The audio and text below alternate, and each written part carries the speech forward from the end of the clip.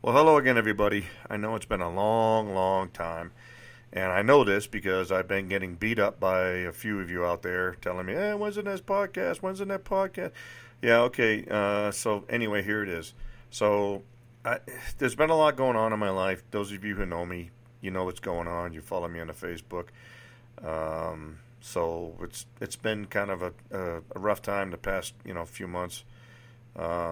So we'll see where it goes. But I wanted to kind of get something up tonight for everybody who enjoys my podcast. The two or three of you that listen anyway.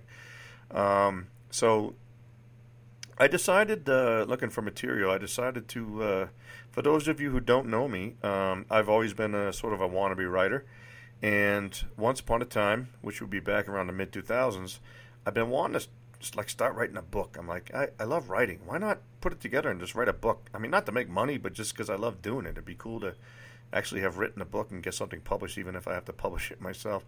And I took from my inspiration. I was sitting there, this is like the early to mid 2000s, and I remember thinking, I'm like, I want to write a book, but what the hell do I write about? I'm not an expert on anything really. I don't really know what I want to write about. And then my inspiration was actually the movie Under the Tuscan Sun. Now, you know that I've lived in Italy, total 15 years, and when Under the Tuscan Sun came out, I fell in love with the movie immediately, and I just connected to it so much. It's about a professional writer or professional author, whatever, Frances Mays.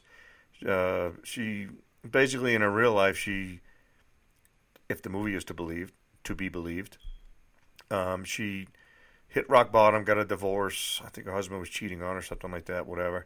And then they sold the house, and she kind of hit rock bottom, and she took a tour of Tuscany for something, and she just saw this villa that was being sold, and she decided to buy it sight unseen. Well, not sight unseen, she went there, but she didn't see the whole thing. She just like, I want to buy it, and she did it, and then, the story kind of goes on from there, how she sort of turned her life around and, became a local and bought the villa and everything else and blah, blah, blah. And then it's about her great life in Italy. And I thought to myself, after about like this, I don't know, Jesus, seventh or eighth time watching it, I thought to myself, my story's more interesting than hers.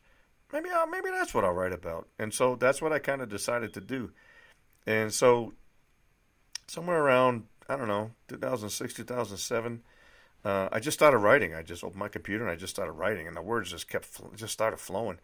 And basically my story that I started writing, my book that I started writing, was about how I was a sort of a frustrated guy who was kind of hit rock bottom, and then decided that obviously I couldn't afford to buy a friggin' villa in Tuscany, so I went the cheap way, the hard way, and I decided to join the Army. I had been in the reserves before, but I decided to go active duty because they guaranteed me a slot in Europe, and that's what I really, really wanted. So I don't want to give away too much. But I thought it might be kind of cool to sort of, maybe just read the first few chapters of my book about how it was I made the decision to join the Army, come to Europe, and then maybe, the second part of the book that I started writing about, where I actually came to Germany and what it's all about. I've been thinking a lot about those days lately and how great it was, how much fun I had and all the adventure, and I had no responsibilities. I was just a young single guy and just living my life and everything else. And it's just, when I think back in those days, man, those are some of the best years of my life. So anyway, I thought it might be kind of cool to kind of read the book out loud. You'll have to deal with my voice, I'm sorry. And for some reason, we're in Colorado here, as you know, and it's really, really dry here. And I just got back from going out to grab something, and I sneezed about 30 times in a row. So if I sound a little nasally, I'm sorry. It's because I just sneezed about 37 times in a row. You just have to deal with it. But anyway, I thought it might be kind of cool to just kind of read, like I said, the first few chapters of the book, and then for part one, about how I came to make the decision to join the Army and go overseas, and then maybe part two in the next part, we'll talk about my first impressions of what it was like to arrive in a foreign country and everything else, and how that went, which is really cool. So, without further ado, I give you part one of my book that I started writing, entitled Dancing Lessons from God. Man, I'm miserable here and going nowhere. But joining the Army? I sat at the kitchen counter at my mother's house and spoke those words rhetorically. She offered no advice, not even her customary, well, maybe it's something you should pray about, but rather stood by the stove silently and let me pour out my frustrations. I was trying to make the hardest decision I've ever had to make in my life. I was 26 years old and I was contemplating enlisting in the U.S. Army. I was a college graduate. I had a seemingly good job with my own office, a lot of friends, and plenty of reasons to stay right where I was at. So how had I reached this point? It didn't come about suddenly. Looking back, it had been building for quite a while, although I didn't realize it at the time. Now, I don't believe in destiny or any of that crap, but the forces that led to me sitting on that stool in my mother's kitchen, trying to figure out what to do, were at work for a long time. I would make that difficult decision, and it would change my life in ways I could never imagine. But to understand and appreciate my journey, you must first know a little bit about me and the life and times I grew up in. I was born in Nashua, New Hampshire, the youngest of 3 children. I grew up in one of those sleepy little bedroom towns that you always hear about. It was called Litchfield, New Hampshire. It's a suburb of both Nashua and Manchester, New Hampshire's 2 largest cities. Nashua is a very, very modern city of about 80,000 people, most of whom work in the greater Boston area. Boston is about 50 miles south, but Nashua is very attractive to a lot of people who work there for several reasons. First of all, it's a lot cheaper than Boston. Property taxes are lower. Schools are better. There's a lot less crime. There's a lot less traffic. It's much quieter. New Hampshire has no sales tax, so Nashua, being right on the Massachusetts border, north of Boston, is a shopping haven for people from below the border. The southern part of Nashua is crammed full of shopping malls and car dealerships. For people who work in the greater Boston area, Nashua and its surrounding towns are perfect because they can work in Boston and enjoy all its advantages and the higher wages, yet live in New Hampshire and avoid all of the normal disadvantages of a big city. In fact, it's this favorable juxtaposition that led Money Magazine to name Nashua twice name Nashua as the number 1 city in the entire United States to live in, first in 1987 and then again in 1997. My parents divorced when I was 3 or 4 years old, and my mother received custody of us 3 kids. We lived in Litchfield while my father was one of the many people described above who worked in Boston yet lived in the Nashua area. My mother had no college degree or formal job training, so she did the only thing she knew how to do for a living and ran a daycare out of our home. It didn't pay very well, and even with the child support she received from my father, it seemed like she was always struggling financially. My father, on the other hand, had a really good paying job and dabbled in real estate on the side, which allowed him to live in a nice condo and take yearly trips to the Caribbean to go scuba diving. We weren't poor, but I certainly never had anything handed to me. I learned from a very early age that nothing is ever given to you easily. You usually have to make some kind of sacrifice for the things you really want. As for me, I was born in 1971, which means I was a bona fide child of the 80s. I'm old enough to remember a lot of the things that happened in the 70s, but my formative years all took place in the Ronald Reagan years. I was a below-average student, partly because I never considered myself that smart, and partly because I didn't really have a great work ethic. The only thing I really ever truly enjoyed were sports. My sport was soccer. I grew up watching and playing, and as far as I can remember, it's really the only thing that I was really better than average at. I played only 1 year in high school, but unfortunately my need for money to pay for things like a car, the prom, senior pictures, and such superseded my need to participate in sports, so rather than play my last 2 years, I worked. I mention this because it's always been one of my main regrets. I wouldn't realize it until years later, but soccer was the only thing that I really ever had any passion for. And I honestly believe that had I been born in any other country, I really believe my fate would have been as a professional soccer player. Now, my work ethic, or lack thereof, had put me in a bad position by the time I was a senior in high school. The year started, and suddenly it dawned on me that I would be graduating in less than a year, and I had absolutely no plan for the future. Most of my friends already had their immediate futures laid out and were applying to colleges. I had honestly never really considered college. However, a conversation that I'd had with my father several times during my high school years kept creeping into my mind. It had various versions, but it usually went something like this. You're going to college. Dad, I don't really have the grades for college. I'm a C student. Doesn't matter. You'll get in somewhere. You're going to college. I'll never be able to afford it. It's too expensive. You let me worry about that. You're going to college. Well, I don't really want to go to college. I don't care. You're going to college. Now, my sister, who was 3 years older than me, had gone to work for the local police department out of high school. My brother, a year older than me, had joined the Navy. So in retrospect, it was obvious that I was my father's last hope of having one of his children go to college. With the aforementioned reoccurring conversation in my mind, and with no other post-high school prospects, I figured I'd better go to college after all. I thought my father would be ecstatic when I told him of my decision, but his only reaction was to inquire about how I intended on paying for it. I believe his exact words were, "Great, how are you going to pay for it?" It turned out that he did intend actually on helping me financially, but he certainly wasn't going to pay for the whole thing. I would have to come up with some money myself. Now, had I known this before, I probably would have dismissed the notion of going to college as soon as it entered my scattered little mind. However, by this time, I had already been accepted to Franklin Pierce College and was starting to feel good about my future as a member of institution of higher learning.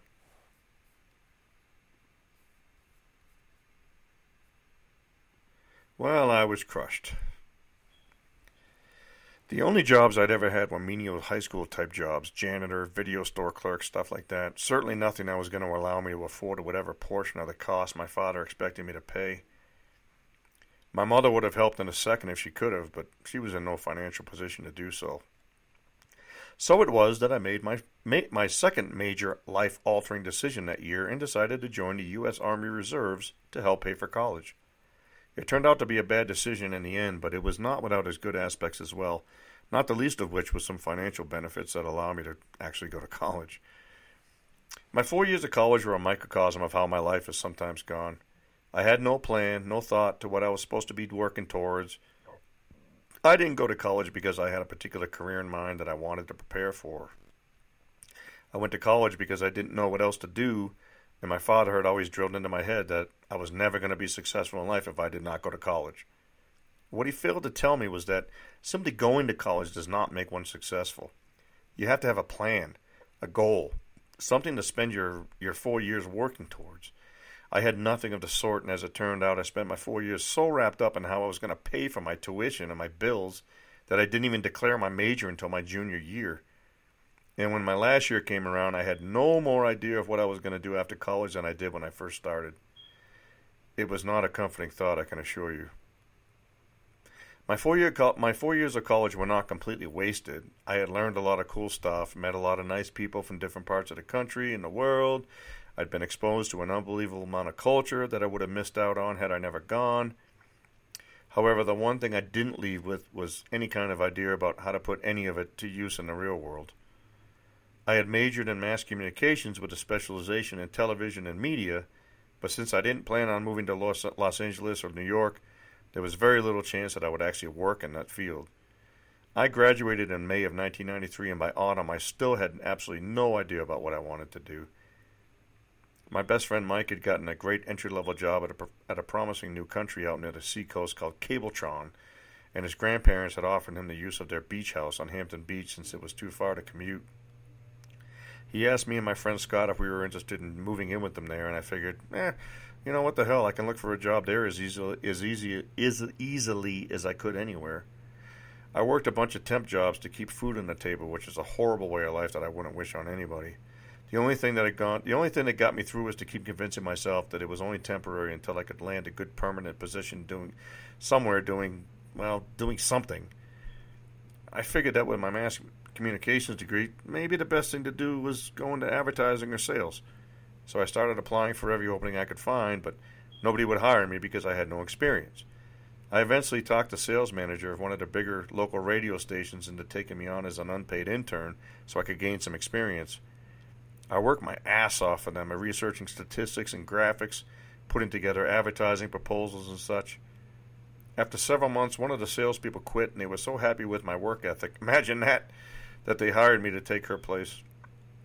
I was so excited. I felt like I finally found something that I could excel at and make a successful career out of. But as it turned out, my career in sales and advertising was just like everything else in my life.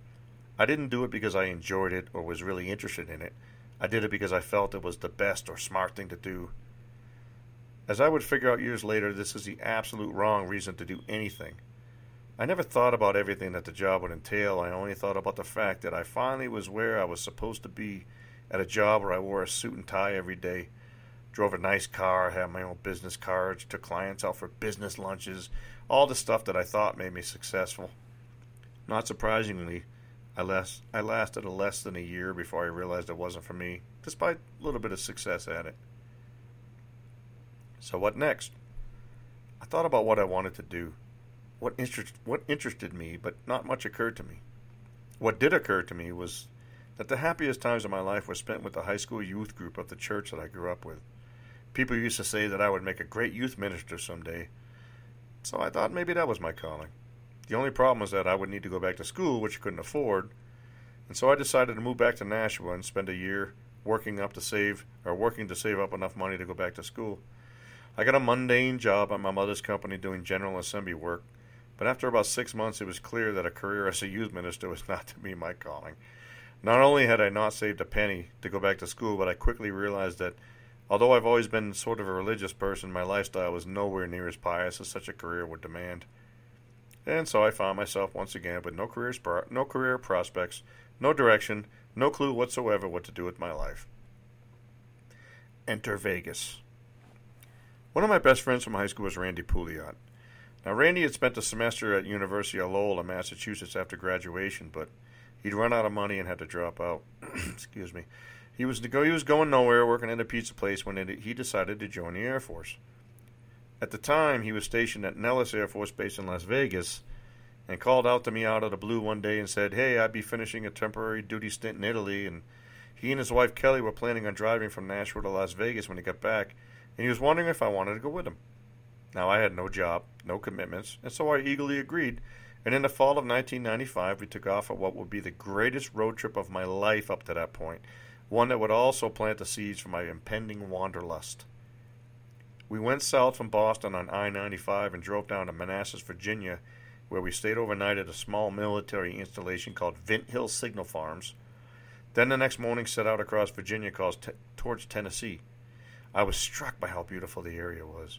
Randy had arranged for us to stay the weekend at the home of a fellow Air Force colleague whose family lived on a farm outside of Knoxville. And it was in Knoxville, at a Waffle House, that I was introduced to how seriously people in the South take their college football. It was a Saturday, and the University of Tennessee had a game that evening, which we all planned to attend.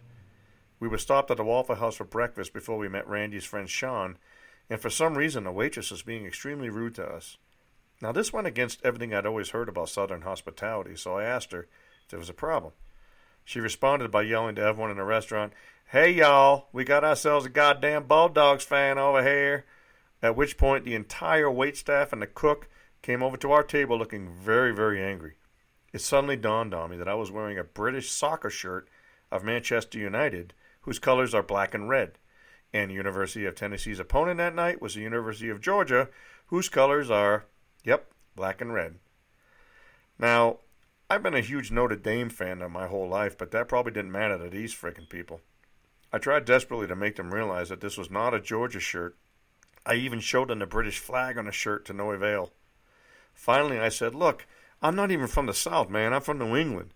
To which the cook, an older gentleman with greasy hair, an even greasier apron, and a cigarette dangling between his lips, replied in a thick Southern drawl, "No England, huh?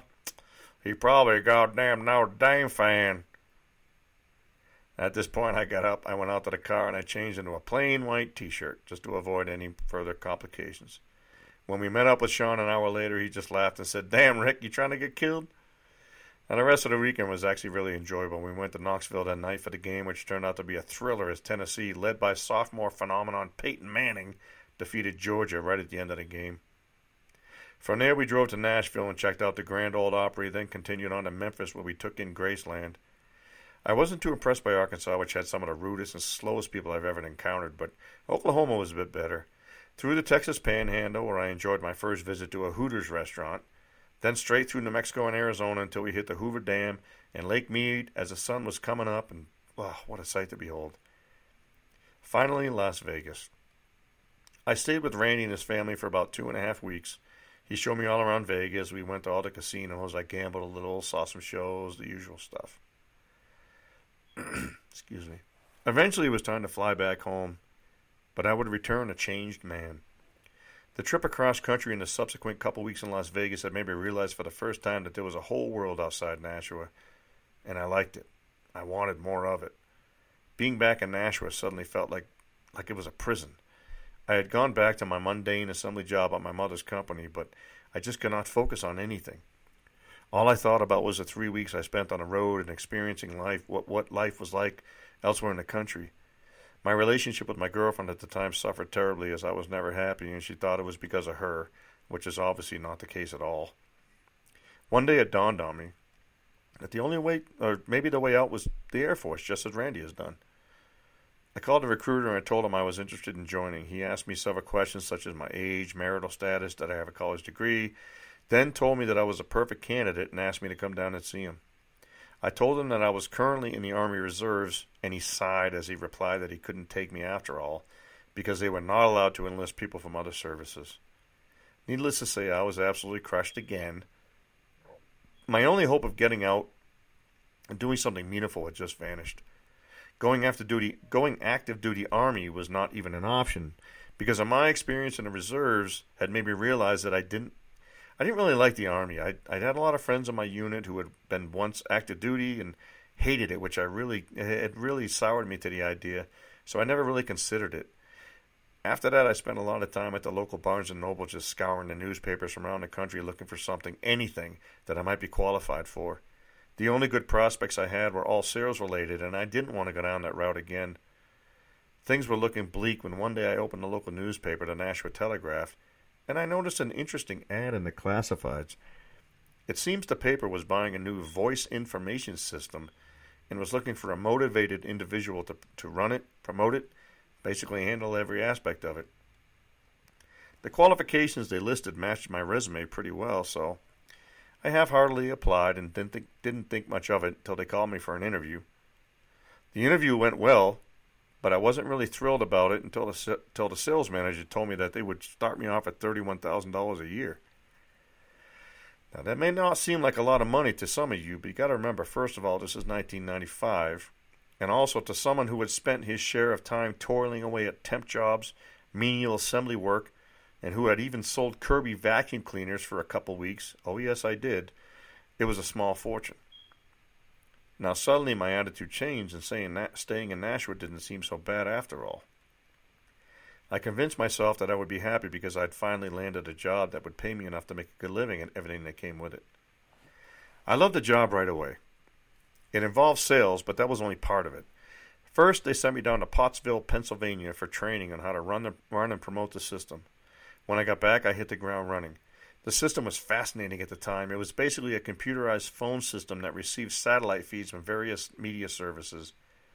Then anyone in the local area could call free and get information by basically pressing a 4-digit code. For example, if you wanted the baseball score from last night, you called a free number, enter the 4-digit code for the baseball scores, and you'd receive them over the phone. We also had stock market updates, soap opera updates, weather updates, pretty much anything you can imagine. The newspaper would run a full or half-page ad every day with a listing of what was available. Part of my job was to sell ads on the system, and I received a commission on what I sold. We called the system Pressline, and it was an instant hit, averaging over 30,000 calls a month my first year. Advertising revenue was steadily climbing as I invented new and creative ways for local and national businesses to spend money on Pressline. I love the fact that although I answered to a sales manager, I had a great degree of autonomy on the job, as I've always worked best without someone looking over my shoulder every 2 minutes. I also love putting on my tie every morning and going to work in my big office and doing business lunches and all that stuff that I thought I'd left behind. I did a lot of public relations projects with local charities, businesses, and schools. It was also rewarding when someone would ask me what I do for a living, and I'd tell them I run Pressline, and their eyes would get big, and they told me how much they loved it and called all the time. While I didn't feel important per se, I certainly did feel like I was starting to make my mark, such as it was, on the community. Now, Pressline was a great system, but in retrospect, it was doomed from the start. It went online on February 1st, 1996, which is right around the time that more and more people were being exposed to Al Gore's fantastic invention. That's right, talking about the internet. Now, as I mentioned, Pressline enjoyed a very successful first year, but as more people in the Nashua area went online, the call count started dropping. Now, once the call count started dropping, the advertising revenue started dropping as well. I started having to spend more and more time on the sales end, but despite my efforts, more and more businesses decided to put their dollars into the internet. The Telegraph had launched its own website in 1997, which didn't help matters. Now, looking back, I should have seen the writing on the wall earlier, but nobody really knew how tremendously widespread the internet would become at the time. So I plugged away, despite declining revenues and an increasingly frustrated boss who I'm sure was getting pressure from his boss to get things turned around. It didn't take long for me to realize that my job was in serious jeopardy. Well, what could I do? As usual, I had very little prospects to fall back on if and when it finally crashed. I panicked a bit and started looking for other jobs just in case. I knew that eventually the internet was going to kill Pressline, and so I figured maybe I could get out before that happened. But as usual, the only jobs that I was qualified for were sales jobs, and after getting burned twice, I was severely reluctant to seek a third torching. Things got progressively worse. I'm embarrassed to admit it now, but at some point I basically gave up on Pressline. I got so disenchanted with making sales calls, which 95% of the time ended in rejection, that I started spending more time in my office on the internet scouring job sites and want ads from around the country. This only made me more depressed, as it made me realize how unqualified I was for so many things. The dearth of new advertising dollars meant my commissions were suffering as I skated by on the backs of my core clients. And the hits just kept on coming as one day my roommate came home and announced that he was going back to school and was moving out at the end of the month, leaving me stuck. Unable to find another roommate on such short notice, I was forced to do the unthinkable, move back in with my mother. So here was my life. I was 26 years old, a college graduate, working in a job that I was miserable at and I had no future, living at home with my mother. What passed as a social aspect of my life was in the toilet as well. Almost all of my friends had gotten married and some were having kids by this time, so my single status wasn't often compatible with their newfound domesticity. Plus, my only single friend, the Slav, worked night shift at his job, so I seldom ever saw him.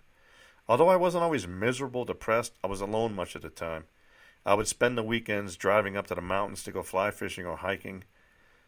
When the weather got cold, I'd spend entire weekends in Barnes & Noble just slamming cappuccinos and scouring the out-of-town newspapers for anything that would get me out of Nashua.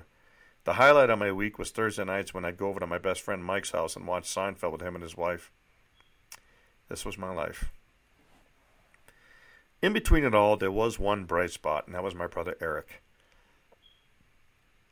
Eric was a year older than me and had joined the Navy after high school. He had been on the USS Missouri during the Persian Gulf War and had been able to see a lot of the world during his time in the service.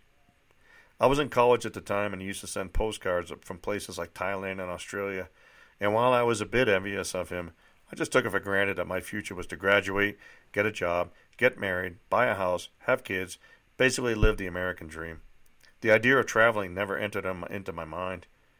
After the Navy, Eric lived a vagabond life, working on boats and living in places like Seattle, Baltimore, and New Orleans. He'd also backpack around Europe and have some great stories. After my cross-country trip to Las Vegas and due to my ever-increasing desire to escape Nashua, his stories of his travels became more appealing to me. Occasionally, the idea of following his lead popped into my head, but it usually popped back out just as suddenly. I wasn't 18 years old anymore and just out of high school, and joining the military wasn't really an option. And I knew nothing about boats anyway. But sometime in 1997, Eric came home to visit, and he asked if I wanted to meet him in Montreal to hang out there and in Quebec City, then drive back to Nashua with him. I jumped at the chance, and my friend Dave and I made the 5-hour drive north, where we hooked up with Eric and his friend Mike. Montreal and Quebec are two really beautiful cities, and the nightlife in Montreal is especially fantastic. We ended up making another trip to Montreal that year, and those trips were a godsend for me. Sitting there in Hurley's Irish pub, downing pints of Guinness with a bunch of Canadians and Irishmen belting out football, or as you know it, soccer songs at 3 a.m. Man, it felt like I had finally escaped Nashua and was experiencing life for the first time since my trip to Las Vegas, if only for just a few days. I became jealous of Eric and his seemingly carefree life on those trips because while I would be going back to my mundane life, he would be driving around the country on his way back to New Orleans when nothing was ever dull. This thought never escaped me as I would sit in the Monday morning sales meetings dreading the thought of what new hell awaited me that week.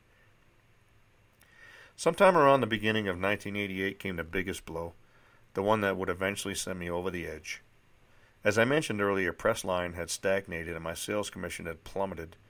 I didn't have a lot of bills, but I was starting to struggle a bit financially. It dawned on me that I might need to take on a second job until either my Pressline commission started rebounding, which wasn't going to happen, or I was able to find something else. Of course, the only time I had was at night, and there wasn't much I was qualified for, so I ended up taking the only thing I could find, and that was a cleaner for 3 hours a night at a nearby corporation. That's right, on top of everything else, I was now moonlighting as a janitor just to make ends meet. Every day I'd get out of work, head over to my second job, take off my tie and slacks, put on my grubby jeans and sweatshirt, and spend 3 hours mopping floors, vacuuming, and cleaning up other people's messes. I was never afraid to do this sort of work, and I wasn't afraid of getting dirty or what have you. However, I was miserable because I felt that after putting in my dues with college and the Army, I felt like I should have been long past this. How the hell did I end up in this position? I placated my misery by continually telling myself that I was not the only person who was forced to work 2 jobs and get by, but there was nothing wrong with it. But the final straw came one night as I was vacuuming one of the offices. I noticed something familiar hanging on one of the cubicles. Staring me right in the face was a full-page Pressline ad that the guy working there had cut out of the paper and hung up at his desk. I thought to myself, I wonder if this guy knows that the guy who runs that system is the same guy who comes in here every night and cleans up after him after he goes home. Well, that was it. I had to do something. I went home that night and went to bed, but couldn't sleep because my mind was just racing, trying to come up with something, anything that would get me out of my situation.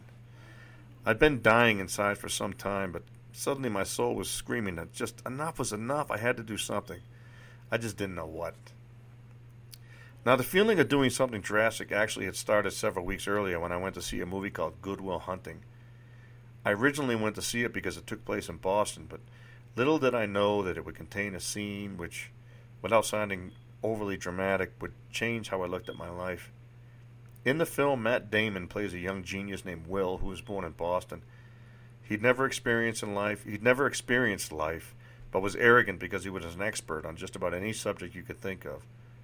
Kid was a genius. Robin Williams plays a psychiatrist, and Williams' character Sean is the exact opposite of Will. He's not the smartest person in the world, but he has more life experience than just about anybody in the world. He's a Vietnam vet whose wife had died of cancer who had traveled the world. So there's a scene where Will arrogantly puts him down and demeans him, and he first lashes out at Will. However, after considering the situation, he asks Will to meet him, and he lays the following speech on him. Sean says, "You're just a kid." Forgive my horrible Boston accent here, I'm doing my best. But still better than Robin Williams in the movie, if you ask me anyway. So Sean says, "You're just a kid. You don't have the faintest idea what you're talking about." Will says, "Why, thank you." Sean says, "It's all right. You never been out of Boston." Will says, "Nope."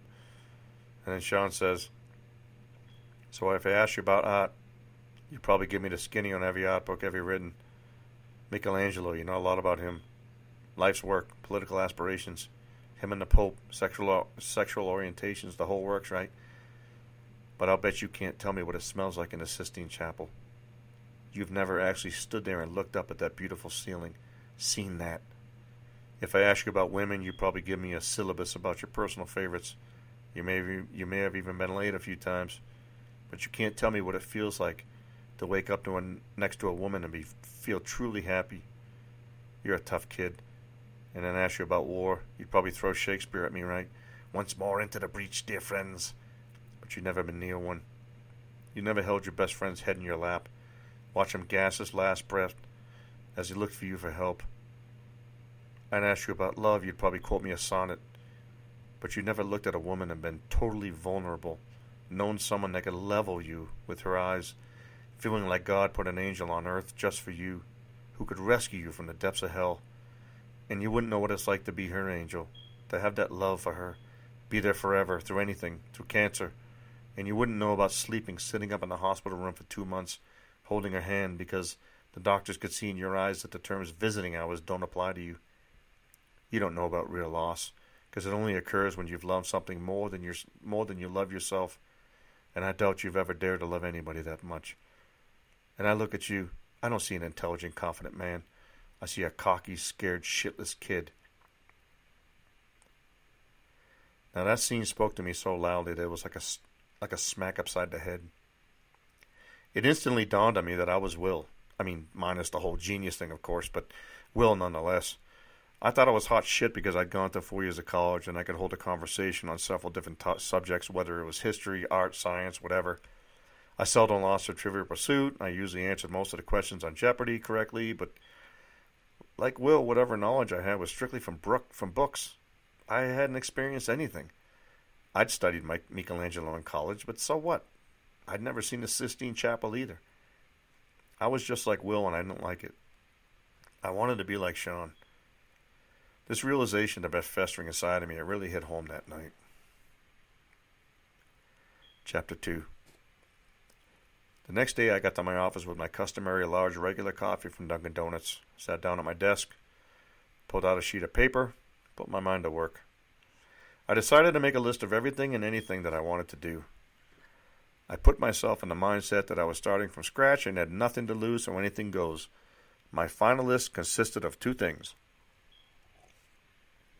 Number 1, travel, especially to Europe. Number 2, go back to school for something that I enjoy and can actually make a career at. That was it.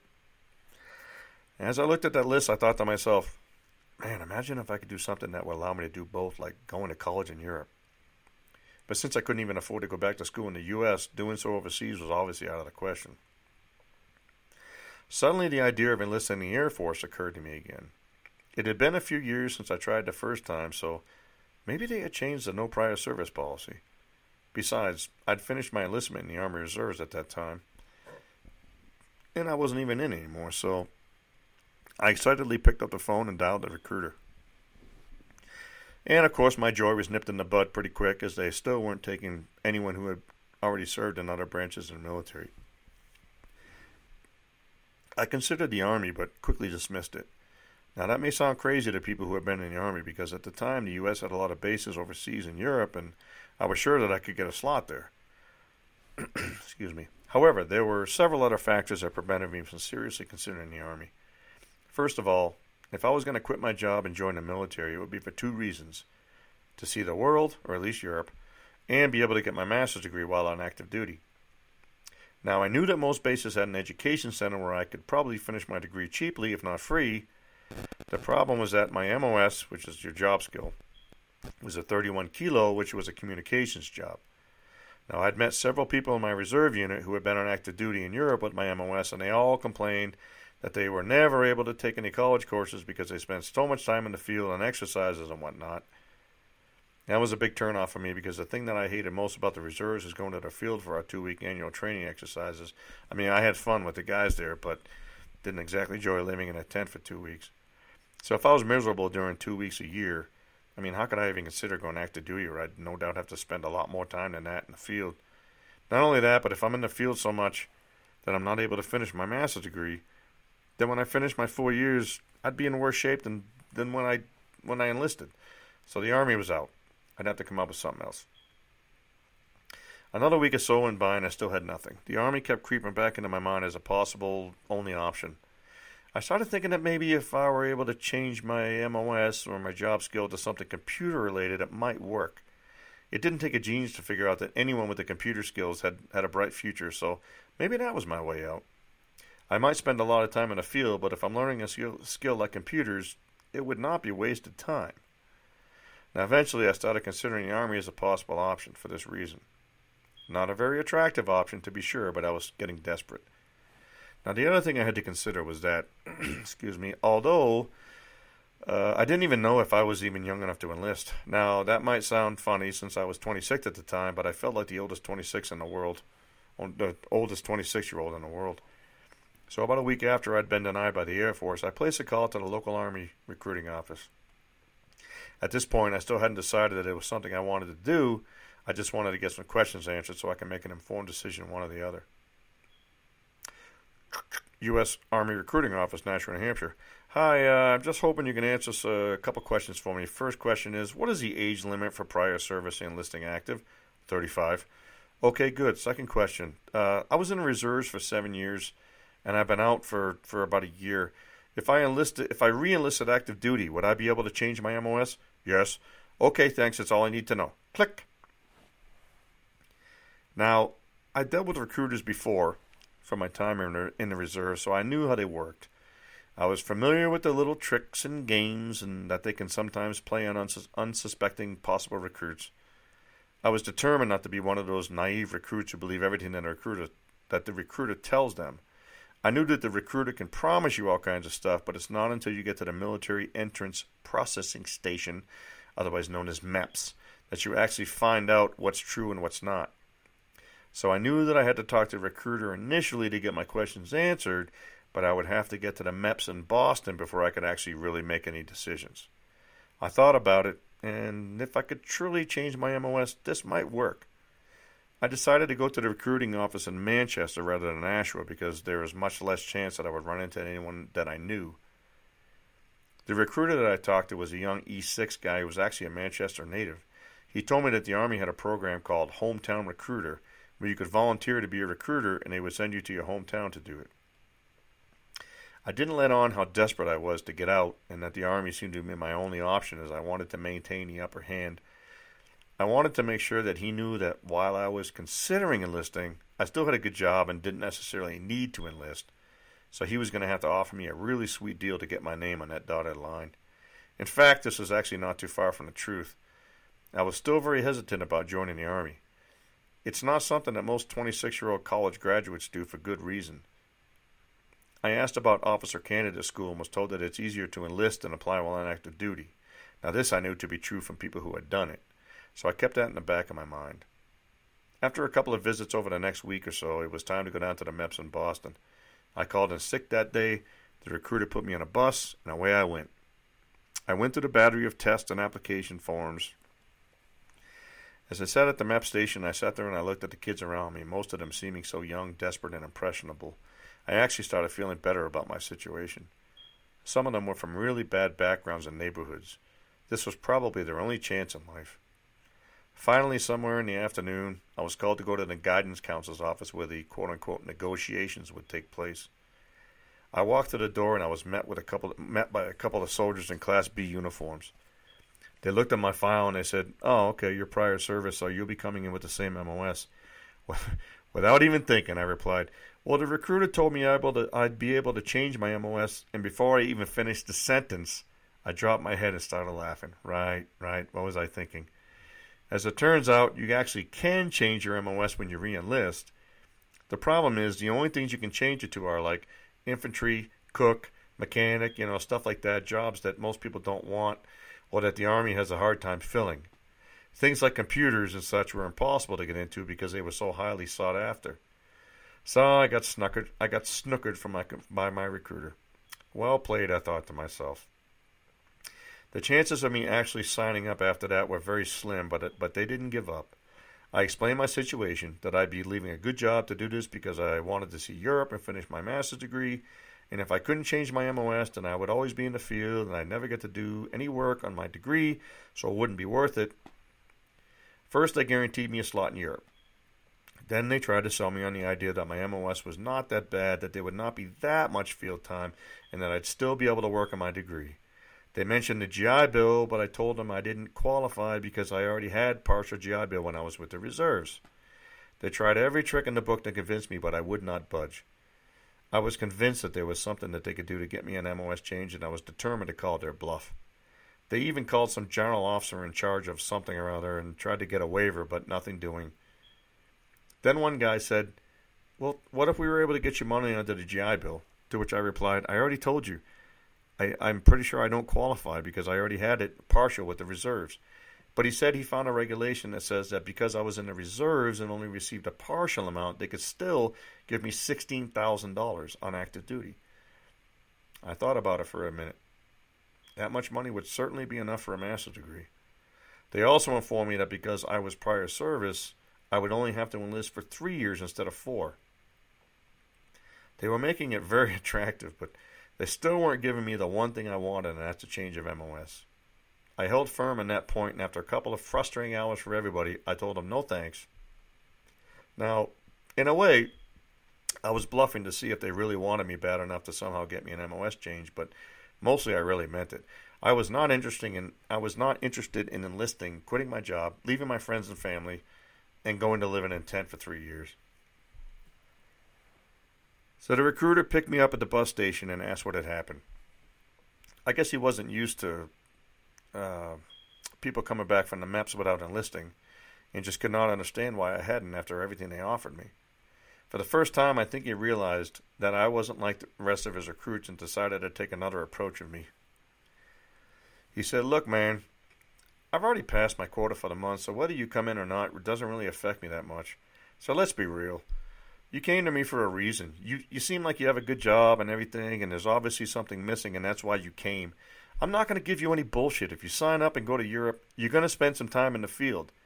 I spent a couple tours there, so I've done it, and I'm telling you, firsthand, it's not as bad. It's not as bad as you think. You still get to spend most of your time in garrison. You still have plenty of time to do some traveling and even take some college courses if you want. It's not paradise. It's the Army. You'll have to put a lot into it, but you'll get a hell of a lot out of it. You'll get a hell of a lot more out of it if you really want. Now, most guys don't realize that, but you're smarter and have been around more than most guys that I put in. So just do me a favor. Just take a few more days and think it over. Today's Tuesday. Call me on Friday, and if you haven't changed your mind, then you know what? You'll never hear from me again." Now, I was convinced that I wasn't signing up. I agreed to think about it, and I called him back on. I agreed to think about it and call him back on Friday. I got home, I opened a beer, I watched some television, and went to bed and fell into a deep sleep. The next day, I was back in my routine, making sales calls, having fruitless sales meetings, the usual. Except that now I began to believe that there was a way out. I didn't have to do this anymore if I didn't want to. The real question was, how bad did I want to leave? The answer? Very bad. I finished up the day and went home. My mother was in the kitchen cooking dinner, and I sat at the counter, and I said I needed to talk to her about something. I told her about the events of the day before at the MEP station in Boston, and I said I was having a really hard time making this decision. I didn't ask for advice. She didn't offer any. Instead, for the first time, I just started pouring out my frustrations with how my life was turning out, that I felt like I had accomplished nothing and had nothing promising on the horizon, about how miserable I was at my job, and especially how embarrassing it was for me to be 26 years old, working 2 jobs, and living with my mother. All my friends were getting married, having kids, buying houses, and here I was no better off than I was in high school, for Christ's sakes. What I realized was that I might be miserable in the Army, but I was already miserable here, so why not be miserable in Europe at least? So I decided to look at the worst-case scenario and see if I could live with it. The worst-case scenario was this. I join the Army and I go to Europe. I spend most of my time in the field, and I never get to do a lot of traveling or take any college courses. I still finish after 3 years, having seen at least a little bit of Europe, and with $16,000 to go back to college with. Could I live with that? Hell yes, I could. I was joining the Army. I was joining the Army! I didn't wait until Friday. I called the recruiter the next morning and informed him of my decision. I remember him telling me that I wouldn't regret it. He had no idea how right he was. He put me back on a bus to Boston, where I signed my name on all the forms, and they gave me a choice of several dates to ship out. Now, the dates presented a minor problem because the latest one they had was April 25th, and my sister Tracy was getting married on Memorial Day weekend at the end of May. Since my assignment was to Germany, there was no way I'd be able to make it home for the wedding, so after only a month, so I picked April 25th and hoped Tracy would understand. When I left the MEPS and got home, I felt better than I could ever remember feeling at that time. It was a feeling of liberation, like I was finally escaping a prison that I've been living in for so long. Where there was no hope, there suddenly was some. It was so strange. I'd feared this decision for so long, but now that I'd actually made it, and there was no going back, I actually felt better than ever, and I couldn't fathom why it took me so long to make it. I had no earthly idea what awaited me on the other side of the ocean, but I didn't care. I was just incredibly excited to find out. It was to be an adventure, and adventure was exactly what I needed in my life at that point. I could have been making the biggest mistake of my life, but I didn't care. At least I was getting out of Nashua. And maybe only for 3 years, but I was finally going to be experiencing life. But first I had to take care of things there. I handed in my 2-week notice, which was a huge relief. Most of the people at work were a bit shocked, to say the least, but they understood. I think the management was probably as relieved as I was when I handed in my notice, since Pressline was in a rut and I knew they held me responsible. But I still had a good relationship with them, and it was an amicable parting.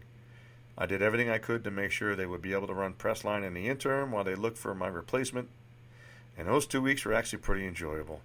I didn't have to make any sales calls, so I spent most of my time tying up loose ends and practicing my German. My best friends at the paper, Bob and Mary Gorman, were really sad to see me going a going-away party at their house. It was to be the first of 4 going-away parties people had for me. Eric and I took one last trip to Montreal, and I enjoyed it so much more knowing that I didn't have to go back to work when I got back. I forget exactly why Eric was in town at the time, but I was really glad he was. He really was my inspiration for this crazy decision, and I think he, more than anybody, understood my wanderlust and need to see the world. On the way home, we stopped in Claremont, New Hampshire. Claremont is a town on the border with Vermont, and it's where both of my parents are from. Most of my relatives still live there, and my mom's side did a get-together so they could all say goodbye. The one thing I remember most was my Uncle Jerry, a Jehovah's Witness. He was not happy about me joining the Army. I guess Jehovah's Witnesses don't believe in military service, and he threw a bunch of Bible verses at me that were supposed to explain why, but I just kind of chuckled and said goodbye. I always liked Uncle Jerry, and I didn't want to offend him. We headed back to Nashua when my dad had planned another going-away party for me and had invited his side of the family and all his friends who knew me and wanted to say goodbye. It was at that party that I received one of the greatest, most perfect gifts I've ever received in my life. As the party was winding down, Eric pulled me aside and handed it to me. I opened it, and it was a travel guidebook, Lonely Planets, Western Europe on a Shoestring. He mentioned that he had used it when he was backpacking around Europe and found it extremely useful and figured it would be perfect for me, so he bought me my own copy. On the inside cover was written the following, quote unquote, "Unexpected travel plans are dancing lessons from Jesus Christ. Unexpected travel plans are dancing lessons from God. Kurt Vonnegut, 18 April 1998, Eric Thibodeau." Although I loved it right away, I had no idea how important that gift would be. In the following years, that book went with me everywhere, and I relied on it so much that I referred to it as the Travel Bible. Even now, all these years later, I still use it sometimes. Although some of the info is out of date, the corners are frayed, the cover is worn, and the pages are marked up, all filled up with my notes, highlights, and the occasional phone number or email address from women I'd met in my European travels. Eric had given me the perfect gift, and as I thumbed through it, I couldn't help but feel that despite the freedom he had and all the places he had been, my brother was just a bit envious of me being able to start over and experience all this for the first time. There was one more last goodbye party to go to, and that was the one thrown by all my friends. All my closest friends, the people I would miss the most, were there. It was sad saying goodbye to everyone, and I realized how much I would miss sitting around on Sundays with the guys watching the Patriots games, not to mention the annual pilgrimages to Fenway Park for the Red Sox games. But the decision had been made. There was no going back. I went home and packed as much stuff into a duffel bag as I could and prepared to leave. I had seen the movie Braveheart a few months earlier, and one line from the movie kept replaying over and over in my head. Every man dies. Not every man really lives. I was 26 years old, and I was finally about to start living.